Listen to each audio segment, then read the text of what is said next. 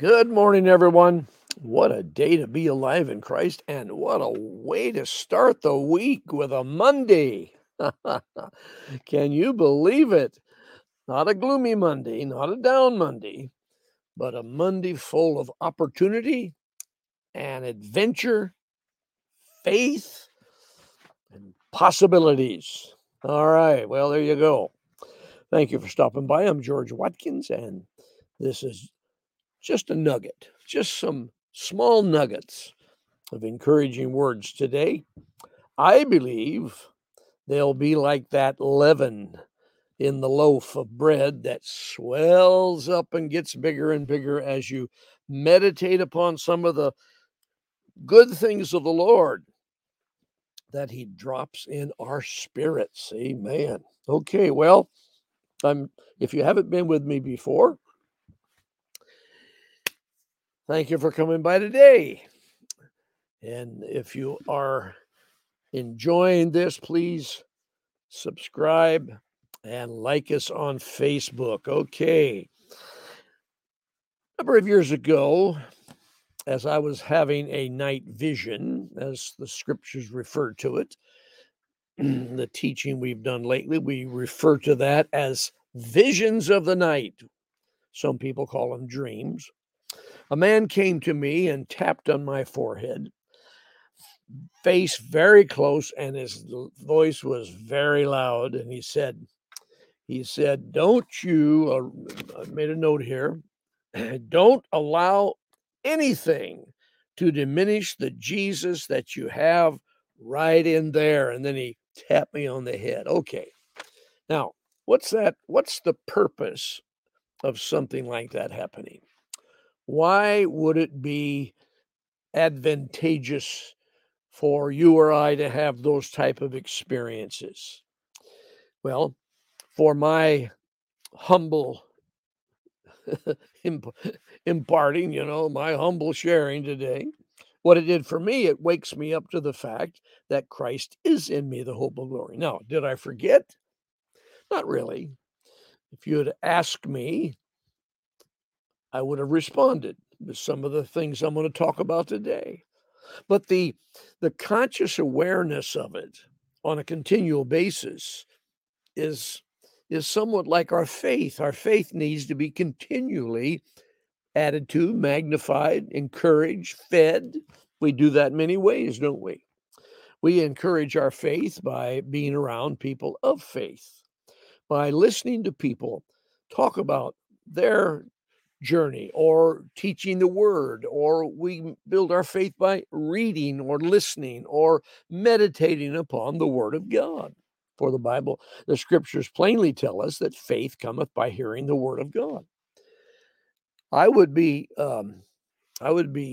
quick to say that faith cometh also by hearing God's voice in some of these experiences, such as visions of the night. Now, I'm not building a doctrine on an experience I have in the night, but I am being encouraged by something that would happen to me in one of those night visions. Often a direction can come, often a revelation can come. So I take that revelation, that small short sentence or a scene or a experience such as this person coming and knocking, tapping on my forehead, saying that. I take that as an initiating, poke in the ribs by God to search these things to see if they be true. Study to see if these things be true. Good Bereans. That's what they did. Paul preached. That is, they preached, and then the Bereans, they went right to the historic doctrine documents, which were the Jewish writings, Septuagint and the Torah and all that. Well, they would go search to see if what Paul was teaching was prophetically true, and they would find the trail of Christ coming and so forth. Okay.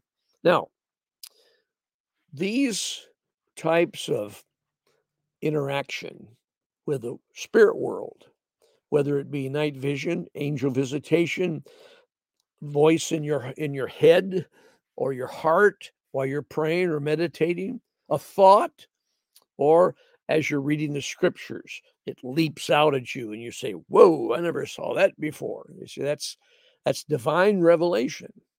Now, if that happens, then that launches us into another dimension of faith or another dimension of expectation. Whoa, I didn't see that. If I hadn't, if I didn't see that here, where else am I not seeing a bigger picture? That motivates me to study, to show myself approved unto God, a workman that needeth not to be ashamed, rightly dividing the word of truth. That's Paul's writing to Timothy, young Timothy. He said, do this. Now, he told Timothy, he said, now I want you to stir yourself up and stir up the gifts that were given to you by laying on of hands. And don't forget your mother's and your grandmother's faith.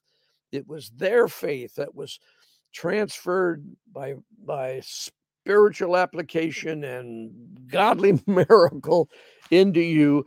I laid hands on you. Now stir that sucker up and you watch what happens. Well, Timothy did, and he became a pillar in the New Testament church, didn't he? Okay. Now, Christ in you, the hope of glory. Why is that so important? Colossians, pull out a couple of verses here. Colossians 1:27. Let's pick that up in the Amplified, and I'm just going to lay it out for you. You have not heard this for a week or two, so let's do it again. And some of you may not have read this lately. I love the Word of God. 1:27. To whom God was pleased to make known how great for the Gentiles are the riches of the glory of this mystery. Now, he had just said in a verse or two before that the mystery that we're revealing today was hid all these generations until Christ came. They had no clue what this new era of time, new covenant, we call it the New Testament, it's the new covenant, was going to be. They didn't know Jesus, the Messiah, was going to come and die, raise again, and live in us of a truth with the Holy Spirit. Okay. The mystery of which was hidden for ages and generations from angels and men, but is now revealed to his holy people, the saints, to whom God was pleased to make known how great for the Gentiles are the riches of the glory of this mystery, which is Christ within and among you, the hope of realizing the glory. Oh boy, that promotes something in me that's exciting. Glory to God. Well, okay, Romans 8. Let's go over to Romans 8 just for a moment and pick it up. Got it marked here in the Amplified. Pick it up in the Amplified and read that verse, Romans 8 and 10. I love the 8th chapter of Romans. It's power packed. The whole thing is so good. But if Christ lives in you, then although your natural body is dead by reason of sin and guilt, the spirit is alive because of the righteousness that he imputes to you. Okay, verse 11. Excuse the side of my head here as I read. And if the spirit of him who raised up Jesus from the dead dwells in you, now he's saying if, not it's not in doubt. He's just presenting the argument. If the spirit of him who raised up Jesus from the dead dwells in you, then he who raised up Christ Jesus from the dead will also restore to life your natural, short-lived, perishable body through his spirit who dwells in you. Okay, Christ in you, the hope of glory. That finger on the forehead in my night vision and the loud voice in my face. Don't let anything diminish the knowledge and the expectation and the realization that Christ lives in you. Okay. What could do that? What could diminish that? Well, I'll tell you right away is false teaching or small teaching or weak teaching or ignorant teaching that puts a blindfold. We call it religion. Part of the religious action is if I can just work harder, if I can just be a better person, if I could just pray more, if I could just sing louder, if I was taller or if I was younger or older. Come on, all those things put us in the driver's seat, because if we can improve on God's deal, maybe we could help him out. That's religion. Religion says I'm not righteous because I don't feel righteous. Religion says you're not righteous because you broke the church rules. Now, I'm really aware of that, and most of you are if you were raised in a church. Here's the rules. If you're going to sing in the choir, this is what you do and don't do. Well, we accepted that as Bible. We accepted it as God's law. For me, there were things I couldn't say, couldn't go, couldn't be, couldn't wear, on and on and on. Foolishness. Well, some of that was probably good for me, I'm sure. It kept me out of some trouble, but it didn't improve the righteousness that God had already imputed in me because he gave it to me as a gift. Now,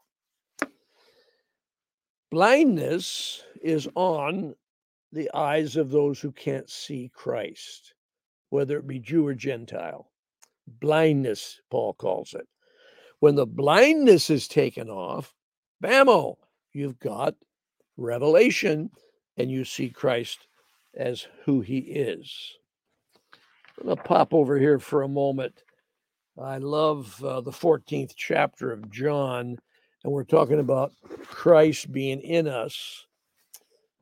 In that day, you will know that just as I am in my Father, John 14:20, in the Mirror Bible, in yet a little while, let's see, in a little while the world will no longer see me, verse 19, but you will be tangibly visible to you. It will be tangibly visible to you in the very life we share together.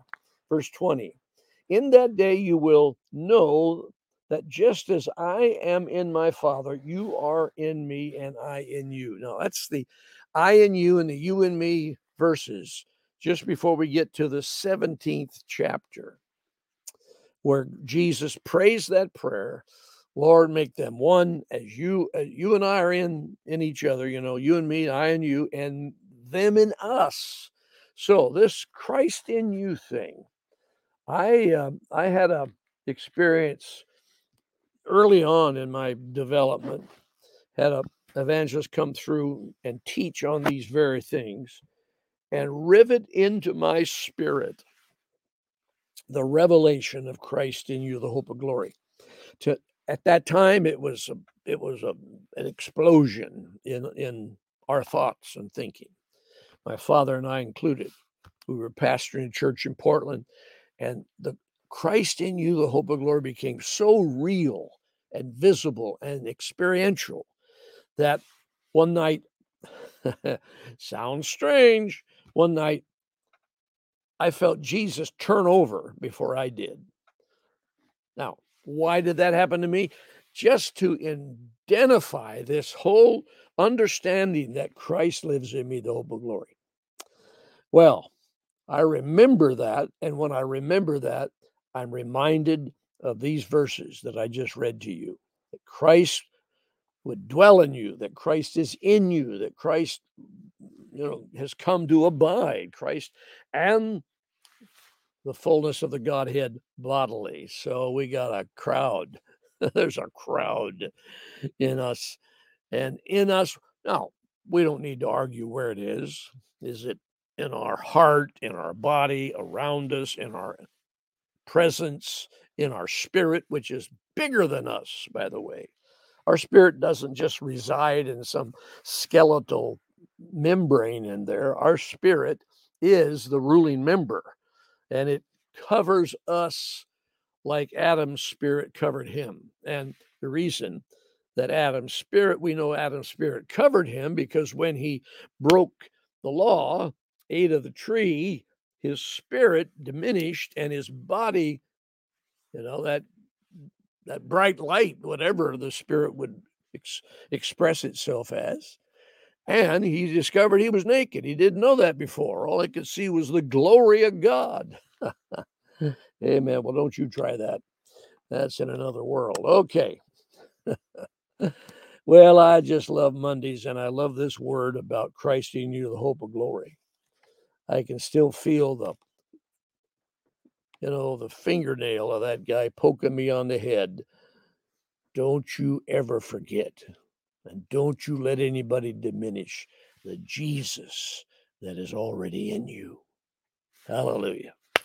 Well, I'll meet you in the morning again. Thank you for all the things you do to encourage and support us, your prayer support, your good comments, and the notes I get once in a while are such an encouragement to us. And thank you for your support in all these ways. If you'd like to be a strength to us, the addresses are below, the emails, and the website. All those things can be a part of you and I walking together. Hallelujah. Well, until tomorrow, I want you to feel the Lord, sense the Lord, and claim it as yours today. In you, the hope of glory.